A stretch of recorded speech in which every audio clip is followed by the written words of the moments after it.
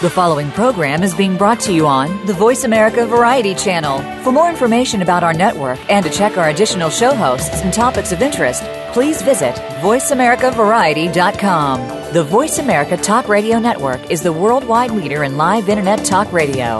Visit voiceamerica.com. The views and ideas expressed on the following program are strictly those of the host or guests and do not necessarily reflect the views and ideas held by the Voice America Talk Radio Network, its staff, and management.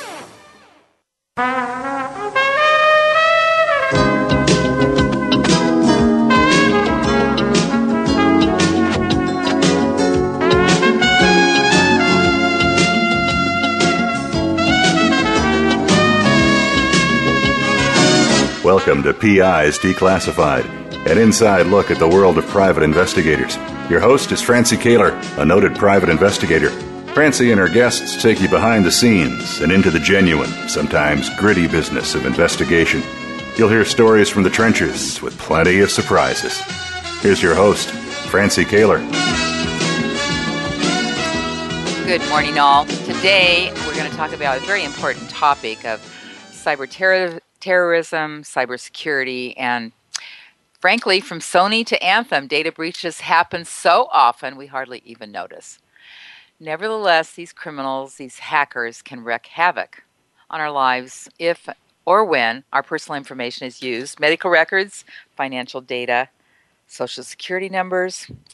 So we're going to talk about that today. I'm very happy to introduce you to Jeff Spivey. Good morning, Jeff. Good morning, and it's Spivey, yeah.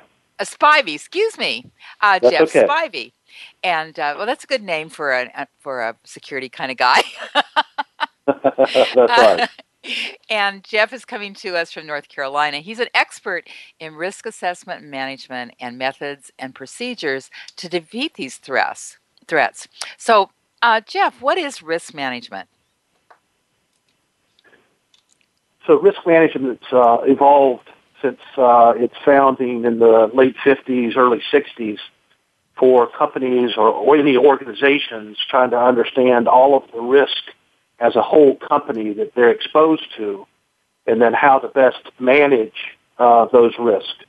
So there are associations that have grown up around that may be dyed in the wool just risk managers. There was a movement in the 70s to have people that bought insurance for companies to also have risk management. But risk management's much more than understanding your risk, but it's also in treating those risks. And only one way of treating those risks is to transfer it to insurance. So there's other ways to be able to treat those risks and be able to manage those best for the company. So more recently, it's called enterprise risk management. Okay. All right. So enterprise risk management, ERM. Yes. Okay. Okay. So now you're a career security professional, and you are president of a company you founded. Is that Security Risk Management, Inc.? Yes, that's right. Founded that in 1989 after 5.5 years in law enforcement, and then 6 years with NCNB, a financial institution that is now Bank of America. Okay, all right, pretty big group of folks. Yeah. And then you're also vice president of Risk IQ. Yeah, I've been involved with Risk IQ since they were starting up in San Francisco, and I've done different things, but it's somewhat from a guiding standpoint with strategy. They've grown significantly over the last 3 or 4 years, and so I am taking less of an active role with them, but still very much involved in them and believe in all of the things that the company's doing around understanding risk intelligence. Okay, so what can you give us a quick thumbnail of what security risk management does and how that compares to Risk IQ? Yes. So security risk management, if you look at all of enterprise risk management, then they deal with all of the different verticals of possible risk. So it could be disasters, it could be accidents, it could be safety. So the vertical that deals with security, which is the prevention and early warning of what may later on be a crime. It's being able to understand what those security-related risks are and how those are managed. And so the consulting that's done out of security risk management based in Charlotte, North Carolina, is the ability to help companies understand the various risks that they may have and ways that they can make sure they're managing it appropriately. For the last 10, 15 years, then security risk management's been heavily involved in IT or cybersecurity risk and what that means to the company and how the company can better manage those types of risks. Okay. In regards to Risk IQ is a built-to-scale software as a service type of technology that is providing understanding risk that are discussed or presented in open source internet, and then being able to understand what does that mean to a particular company. If somebody's talking about risk to a particular company, or if they're targeting a particular company, or if they're very good at understanding all of the cybersecurity techniques that may be used and may need to be understood by a specific company so that they can better defend themselves, protect themselves, or even better than that, Risk IQ is good at those risks that are discussed outside of the firewall. So it's not the technical bits and bytes inside of the firewall, but it's what's being discussed from an intelligence standpoint outside. So they get involved in malvertisements, or they get involved in phishing attacks, or they get involved in understanding vulnerabilities in websites and other things that are outside of the control of this firewall that may or may not be protecting the organization. Sounds like this is a company Sony should have had on board. Before their breach. I think Sony's there were a lot of different things that came together, I think, for Sony to have had the problems that they did. Similar to for Target or a lot of big companies, a lot of times it's more of a people process than a technical issue. A lot of companies have technical issues, but a lot of them are able to understand what those risks are, understand what the impact of that could be, making sure that they're discussing and getting the buy-in and the resources necessary to combat those. And it appears that in a number of different organizations, that's not well understood, and so resources aren't applied to it, and then bad things happen. Well, and no matter what your technology is, you can't take away the human factor. It's always going to be there. How do you protect yourself against humans? Yeah, no, that's an excellent piece. And I mean, even the best of technical tools that are there to help detect and provide some early warning, if you don't have all of the people processes in place to make sure that those are being handled properly, efficiently, in a quick way, then you may miss the opportunity to prevent that incident. And then it moves over into how quickly can you respond to the incident and stop the negative effects within the organization. Sure. Now, Jeff, you're also heavily involved in information systems auditing and control, the association for that. Can you tell us a little bit about that? Yeah, that's an excellent group of about 115,000 members globally. They used to be more of the IT auditors, but they've matured much more than just being from an audit standpoint. They're involved heavily in the governance of IT. They're heavily involved in cybersecurity education and training and new certifications that they are developing and have developed. But the group is very serious about what they're doing in the IT arena. So they have COBIT-5, COBIT, that is a framework from which companies can understand all of their IT risk, of which cybersecurity or cyber risk is just a part of that from a security standpoint.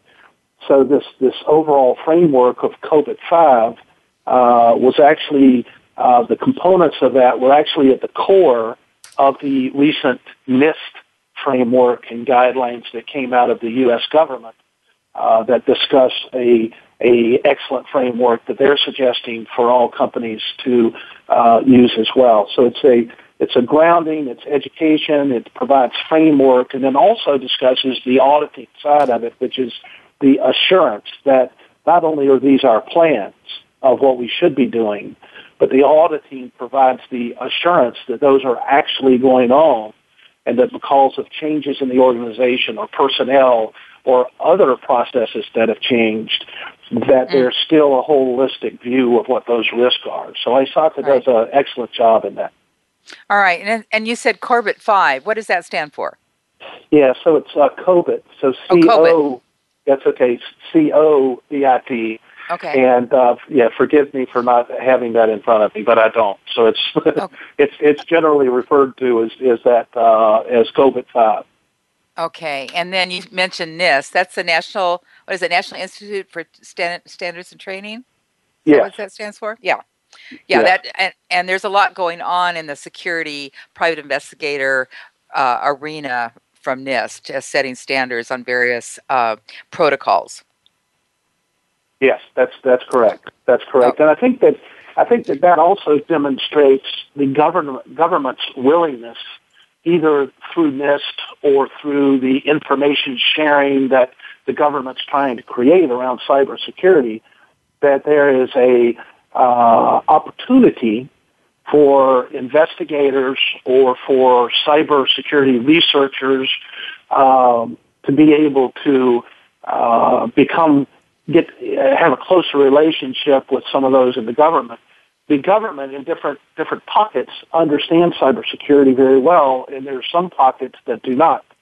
And so the ability of the private sector that may actually be further along in understanding some of these risks, that there are opportunities for that collaboration and combining of intelligence so that it helps everybody. Mm-hmm. Uh-huh. Yes, and important too. Now, we were talking about ISACA. You were the international vice president, and you're still involved on the governance advisory council for them. That's correct. It's a committee of the board that helps govern and assure governance from the board level. And then prior to that, I was a vice president on the board. That was just one of the board members. Okay, and then you've also been very involved in As Is International, past international president, chairman of the board, and I know many of our listeners are very familiar. They may not be familiar with ISACA, but they are certainly familiar with As Is International. Yeah, As Is, what used to be American Society of Industrial Security, then as they continue to expand globally, as a matter of fact, this week, there is this week, I think next week, one of their European conferences is occurring. They have a Middle East conference. They're doing a lot more internationally, roughly 38,000 members globally. A lot of those members have come from either law enforcement or the military, and it's somewhat of a second career for them in the security arena.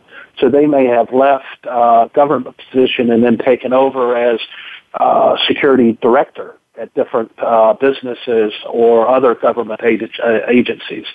So the genesis from ASIS standpoint was heavily around physical security, but that's expanded also to where there's 32 different councils. Each of those councils has a specific domain in the security arena. Their website is asisonline.org. Okay, good. That's there. Yeah. And there's going to be their annual conference. Isn't that in Anaheim this year? That's correct. It is in Anaheim. I don't have those dates, but those could be found at that website as well. Right. And typically they'll have 1,000 vendors and probably a total of 20,000 vendor people as well as attendees. So there'd be roughly 20,000 or so people at those kind of conferences. It's pretty amazing. I've been to those. It's pretty amazing. But besides that, Jeff, you're involved in so many things. You are holding a position on the advisory board for the National Center for Judicial Security of the Department of Justice. That's correct. Yeah, it's an interesting group, and so that's the protection of federal judges. And so this diverse group gets together and talks about what direction and needs there may be in that arena. And the United States Marshal Service also is looked at by a number of different countries as somewhat of a leader and provides training and directions and collateral for other countries to best be able to protect their federal judges. As in any country, the judicial arena does not need to be threatened by the bad guys or those kind of things. And so the protection of judges is important, and it's an excellent group. And does that work hand in hand with the other group you're involved in, the State Department's Overseas Security Advisory Council? No, it's not directly connected, but the Overseas Security Advisory Council I've been a part of since like 1991, 1992, and it's grown substantially since then. At our annual meeting, initially we would have maybe 200, 300 people and now there's thousands of people that may come to that at the State Department, and it's mainly made up of large U.S.-based companies that are doing business overseas, and the State Department has an interest in making sure that group of businesses or organizations, that one, they have the intelligence around risk in those different countries. And so all of the country threat advisories out of the State Department come out of that OSAC type of relationship. Okay. And so it's an interesting group, but it's also interesting from a networking standpoint that group gets together so that they know each other and are able to communicate directly with each other, so that they may one big company may be doing business in a particular country, and now because of this networking, they understand there's 4 other ones, and they have the direct cell number for those directors of security, and that creates that behind-the-scenes collaboration that's always important. Yeah, very important. Now, Jeff, I know we're going to take a break just here in a second, but you have so many certifications, and the highest certification in IT and traditional security management. But I understand, but what is the CRISC certification? That one's out of ISACA. And it's around the understanding of IT risk and the management of those risks. Okay. And again, their view of IT is much larger than just the security side of things. So it's looking at all of the risk, and a lot of the risk, even outside of security, need to be managed in the same way and are managed in the same way because of the dependency that all organizations have, the growing dependency on their technologies working the way they're supposed to. Yeah, exactly. Well, this is fascinating, Jeff. We're going to be coming right back with Jeff Spivey and information about what is being done to defeat hackers. We'll be right back.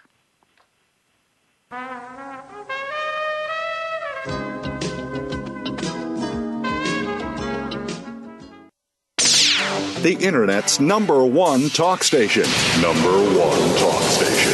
VoiceAmerica.com.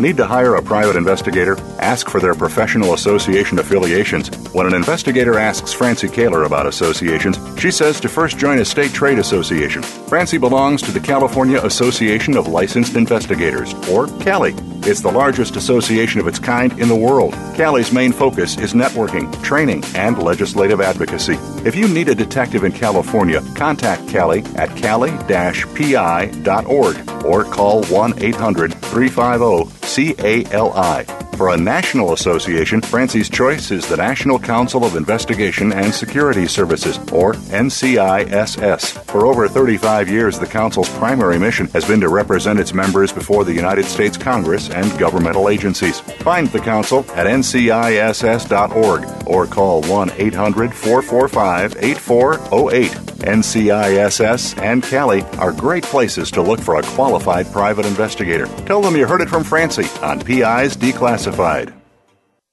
Ask the experts. Call toll-free right now, 1-866-472-5787. And ask our All-Star team to answer your question. That's 1-866-472-5787. Thank you for calling. VoiceAmerica.com.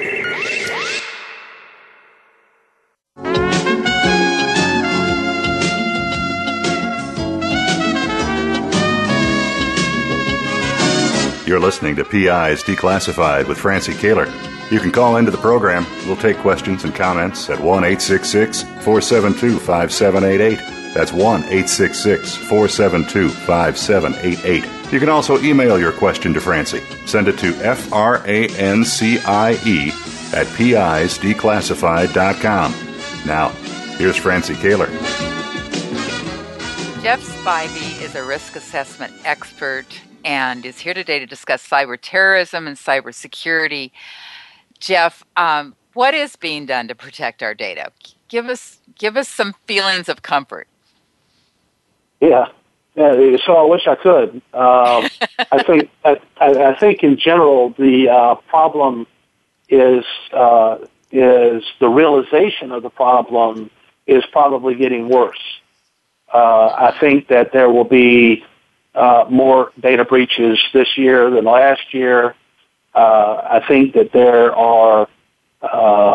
there's a number of risks that aren't totally understood that will start to raise its head as well.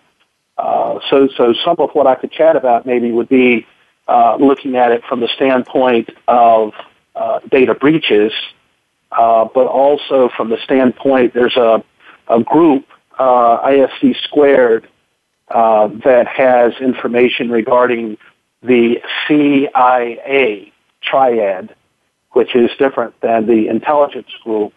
It's what can be done to data. So confidentiality for the C, I for integrity, data integrity, and A for availability. So we hear a lot about the confidentiality of data. So that when people are breaching it, then it's affecting that confidentiality. But we also have the opportunity of integrity, that there may be data numbers that may be changed. The bad guy's gotten into the system. Obviously, they're into a lot of different systems. Mm-hmm. And I'll use the word bad guy for whatever, if it's criminals or hacktivists or nation states. But the ability to get in and change data, change the way a piece of machinery operates, like happened in Iran with Stuxnet. Can you explain that a little bit? Would you explain that a little bit, Jeff? Yeah, so that in general, there is a piece of software that was created, and a lot of speculation on who actually created it. But that was found its way onto a USB drive of a scientist that worked in the centrifuges in Iran. Mm-hmm.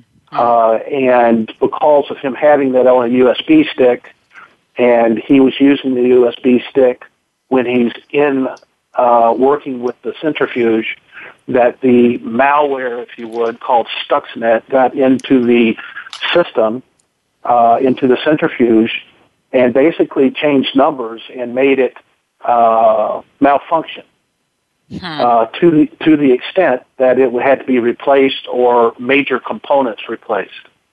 And so that was used in the enrichment of uranium. So How it's long delayed. did it take? I'm sorry, Jeff. How long did it take them to discover that? Well, as far as to discover it, I think that it actually happened, shortly thereafter, maybe within the first month of it actually being injected. Then this occurred, as I've heard. So I'm not deep into the national intelligence that may be around some of this, but the bottom line is that changed the data integrity and was targeted for that specific type of centrifuge.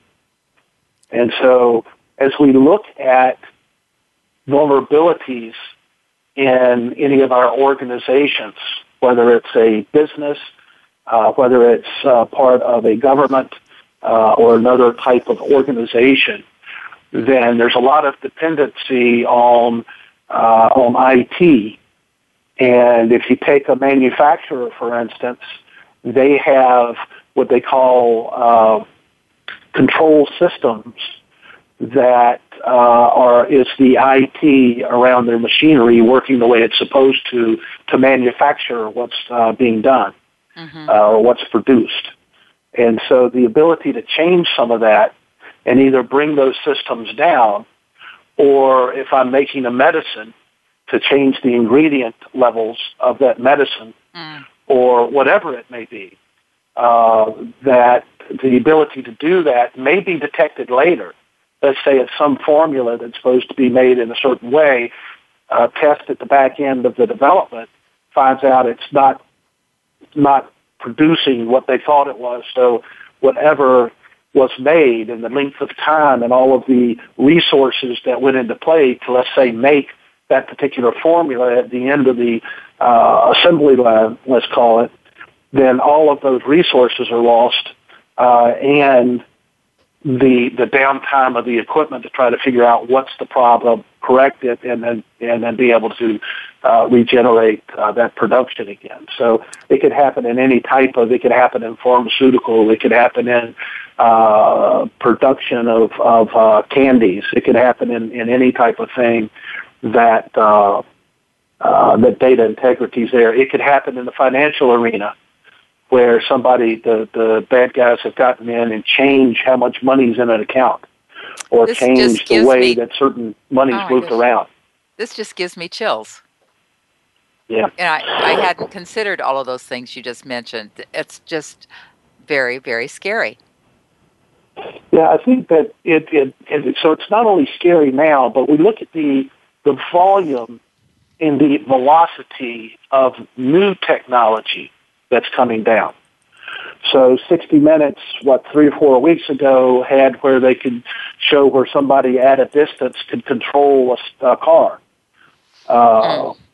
That's heavily computerized, the ability to not even allow it to break at certain points.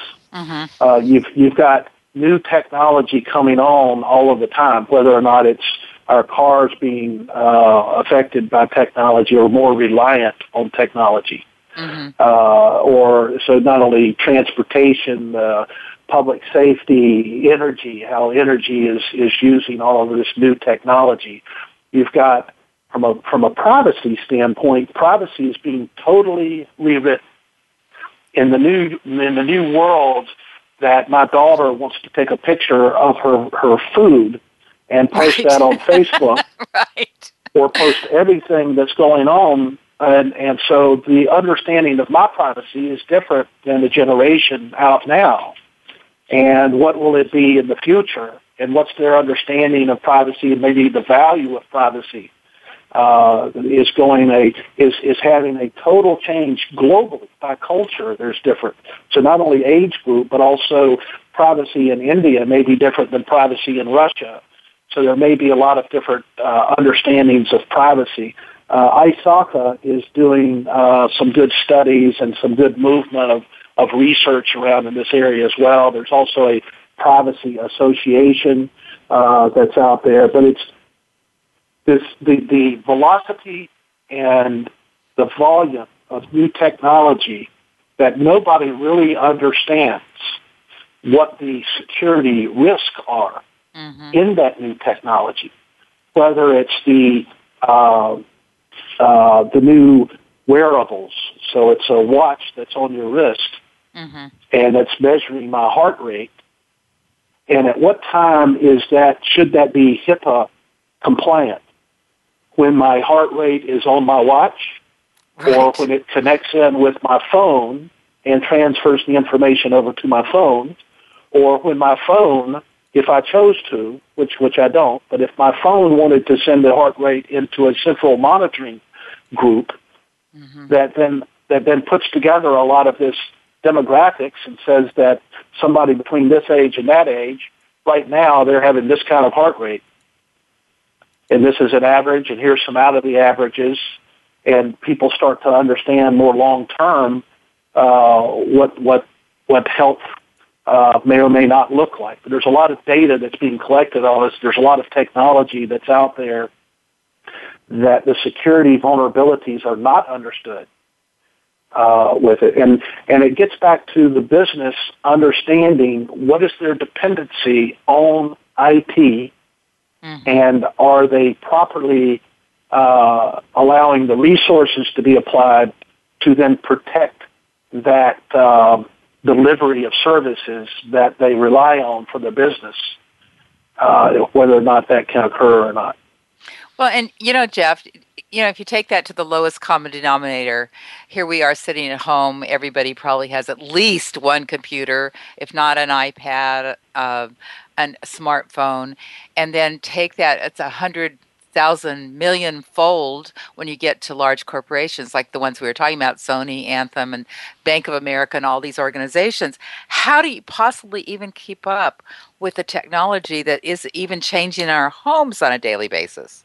Yeah. I mean, you're absolutely right. Your home can have a router in it that a recent story talked about. A certain percentage of a lot of the routers from ISPs, internet service providers, have a certain flaw in it that allows the bad guys to get into the router and understand everything that's coming through the router. So look at all of the information that's there and that type of thing, and that's provided by another company or a company. Yeah. Or you've got cameras that are in your house so that you can look at that on your phone and be notified if somebody's in your house. But it's also may have the vulnerability that the bad guys can get in and use a program like Shodan to be able to look at all of the cameras that have a certain vulnerability in the world, and then go in and look at what's going on in the home to understand, is there movement now, is there not? I understand where it is because I understand the geo. So geography that's there, whether or not it's from the ISPs, whether or not it's from the actual router, whether it's from phones, the geo is giving a lot of information. I'll divert just a little bit in that your phone has the capability of understanding the new phones, and some of the ones in the last year or two or three have the understanding of where you are, possibly what floor you're on, if you're in a high-rise. They understand your phone has in it a lot of passwords because you use your phone for email. You may use your phone for business email. You may be on Facebook or LinkedIn or these others. All of those passwords are in your phone. And then you download an app, such as the case that the FTC in the U.S. Exposed with a flashlight app. Right.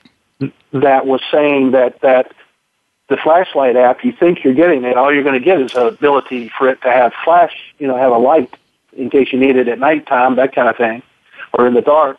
And then what you agreed to, though, when you downloaded it, before you downloaded it, you agreed that they could look at all of your emails, look at all your passwords, look at all of your correspondence, get all of your contacts, names, numbers, addresses, anything else, all of the information that's on your phone. Then you agreed that company could have that information. Right. And so it's not against the law because you agreed to it. And Jeff, we're so focused on the United States. This is happening worldwide. That's correct. Yeah. Everybody. I was in Botswana and Zimbabwe a couple years ago. Everybody had a smartphone. Everybody, even out in the bush. And what surprised me is they worked out in the bush. Yeah. I'm in California. Ours don't work all the time. But and you made a statement in a presentation that I saw that you gave, Jeff, where an iPhone has 625 times more transistors than a 1995 Pentium computer. Yes. Yeah. I mean, so the intelligence.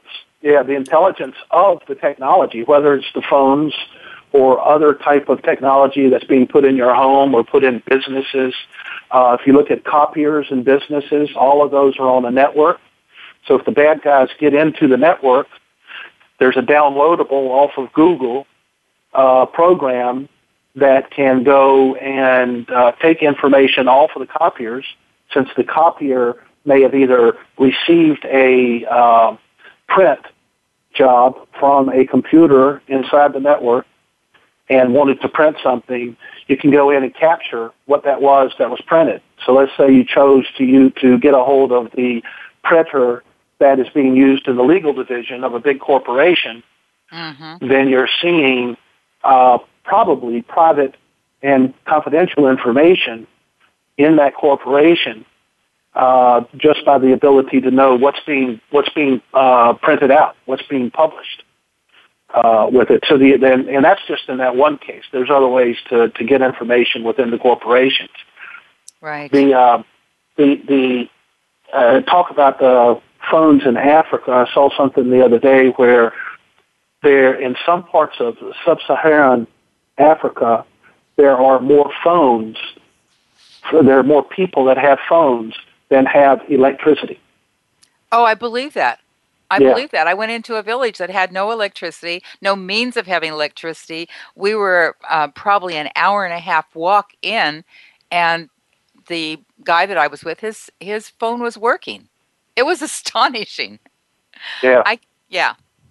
And here I am in Northern California, the home of the Silicon Valley, and our phones don't work sometimes. It just doesn't make sense. But, okay, So we're going to take another break, Jeff. When we come back, I'd like you to talk about what's happening. What can we do about this? Because it's so overwhelming. It's such a huge problem.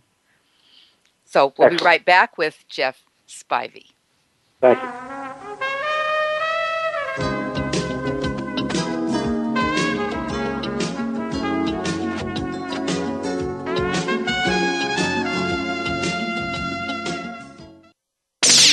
The Internet's #1 talk station. #1 talk station. VoiceAmerica.com.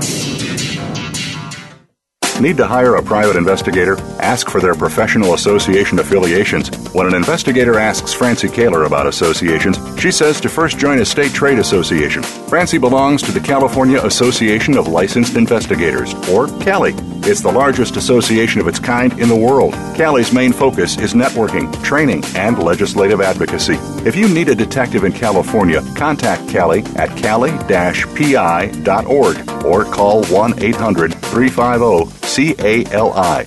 For a national association, Francie's choice is the National Council of Investigation and Security Services, or NCISS. For over 35 years, the Council's primary mission has been to represent its members before the United States Congress and governmental agencies. Find the Council at nciss.org or call 1-800-445-8408. NCISS and CALI are great places to look for a qualified private investigator. Tell them you heard it from Francie on PI's Declassified. Ask the experts. Call toll-free right now, 1-866-472-5787. And ask our All-Star team to answer your question. That's 1-866-472-5787. Thank you for calling. VoiceAmerica.com.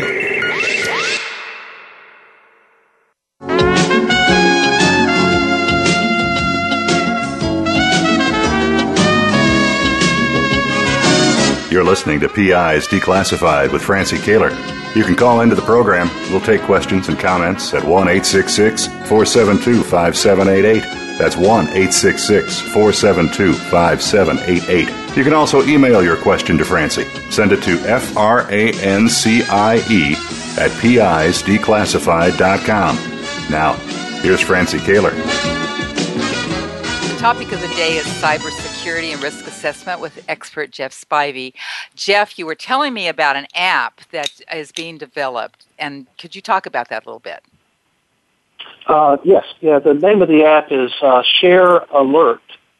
Their website is sharealert.io, but they're also on the Android as well as the iOS in a beta format, trying to get as much feedback as they can regarding the usability of the app. The concept of the app is very interesting in that, and I think I can say this with some validity, that the typical security or police are very command and control, and they need to be that to be able to manage a lot of what they do. But the disruption that Share Alert is providing is the ability for a community to answer the question that DHS directs us towards. And that is, if you see something, say something, but who do you say it to? So Share Alert's able to make that connection of saying, if you see something suspicious, not to take away from a 911 call to the police, that should always happen. But if you see something suspicious, sometimes people decide in their mind that they don't want to report it. They want to wait for a policeman. They think it's not that big of a deal, that type of thing. So Share Alert's wanting the community to help the community. And the Share Alert app allows them to, in a very quick way, take a picture real quick or leave a voice notification or just a quick sentence or two regarding an issue of where they are.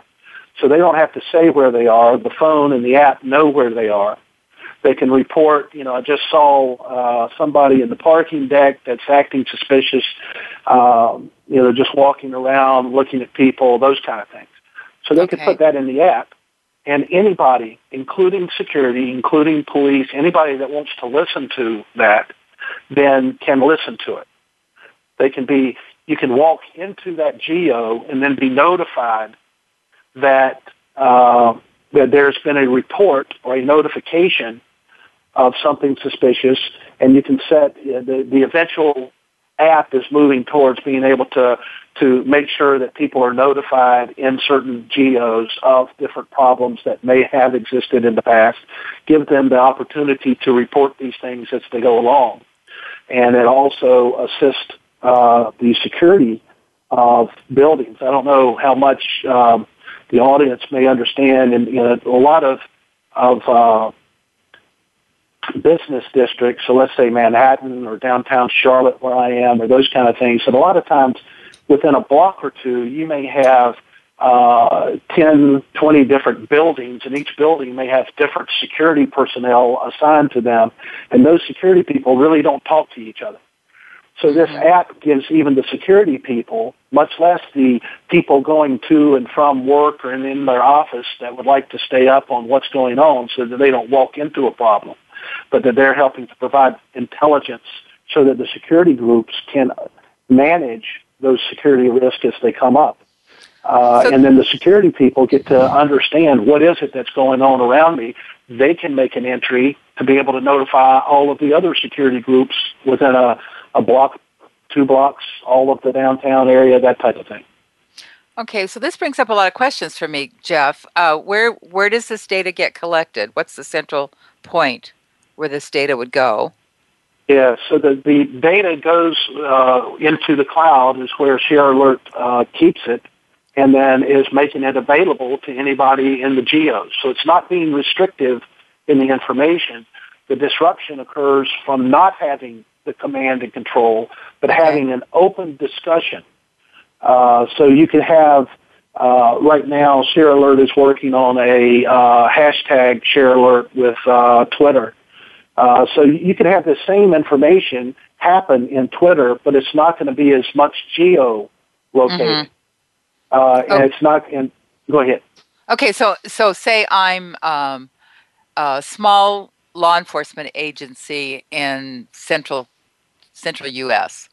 and I log on to the geographical area, maybe what, a zip code or a latitude and longitude. How does that?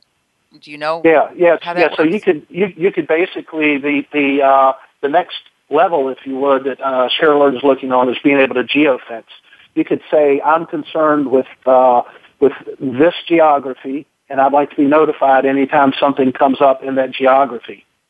And so you can do that either through the app, or you could do that through a dashboard on your desktop to be able to have that information flow come to you, but also having the ability to enter information from either the desktop dashboard or from the app. Mm-hmm. So the police may be they heard about some suspicious guy and the call was directly made to the police. Well, they may want to get it out to the community and make sure the community is aware of it, so they can be able to get that onto the ShareAlert, and everybody would have the same information with it. So it's interesting. So it's a more open way of communicating suspicious activity, and it enables and fortifies, if you would, the community to better be able to protect the community. Well, it's a fascinating concept. So you said it's in beta format. If people want to get involved and give input, how do they go about doing that? Yeah, so it'd be two ways. One, on the ShareAlert website is a way to either submit questions or start a dialogue back and forth of ways that it can be improved or find out more information. The email address is listen@sharealert.io as the email address. And then also on the app itself, there is a location to be able to leave a message and report certain things or suggest certain things. But that's what we're trying to get, is that dialogue so that the app can get as mature as quickly as possible. It's doing a good job now, but there's a lot. It's the usability, maybe some additional functionality. Some of the campus groups already have, universities have certain apps, but a lot of those are the students telling the police, campus police, what is going on, which is great. But the problem is the students don't have information to be able to maybe protect themselves. If they're in that parking lot and something happened there 2 hours ago, then maybe it would be great for them to know about it so they could have their awareness up a little bit higher. It may have been a certain description of a suspect that because they know it, then they ended up seeing this person again and are able to report it. So it's that multiplier, that force multiplier that it gives for better intelligence for everybody to then best manage what these security risks are. Okay, so the website for ShareAlert would that be sharealert.com? No, ShareAlert.io. .io. Okay. Yeah. So I'm looking at it right. I'm trying to pull it up while we're talking, because this is such a fascinating concept. Yeah. ShareAlert. Yep. Yeah, we took the IO from Steve Wozniak, who was one of the founders with Apple. His website is .io, and there's a lot of people in the Valley that are starting to use IO as well. Mm-hmm. So we kind of wanted to show it as a little bit different than a business type of thing, but wanted it to be more so community-based. Yeah, I brought it up right here, the homepage, ShareAlert Personal Safety App. So, folks, if you're interested in this is just a fascinating concept. What a great idea. You can get it at sharealert.io. There it is, right there. Got it through Google. And it's also in the Android and iOS Apple stores to download to the phone directly that way as well. Oh, that's great. Okay. Yeah. All right. So what other kinds of things are being done to protect all of us? Yeah. One of the things that's somewhat a lot of chatter around right now is the dark net. For people to understand that out of the whole World Wide Web, the Internet is maybe 15% of that whole web. And there's different parts of the dark net. There's different definitions to some of this, but I would encourage everybody to go and try to understand more about it, because this is where the bad guys are. This is where they've stolen something and they're trying to sell it. And they may be doing that through a marketplace like Evolution. It provides anonymity in some of these locations. There's an area called Tor that's in the dark net that allows for anonymity. And when you provide anonymity to people, sometimes they do things they wouldn't have done. The masquerade ball, maybe they dance a little wilder, or they say things they wouldn't have said if they're behind that mask. So the ability to understand what's going on in this arena, they have hacking as a service in the dark net. So if you want somebody hacked, then you can put it out there and hire somebody to do it for you, or maybe you just need a kit to have it done. But it's a marketplace, a way to communicate. Yeah, it's a hacking kit. Yeah, so they, instead of software as a service or platform as a service, which is a lot of discussion around technology, then they've got crime as a service or hacking as a service or other ways to try to basically sell certain services that are against the law in different countries or different locations as well. A lot of the way payments are made in the dark net is through Bitcoin.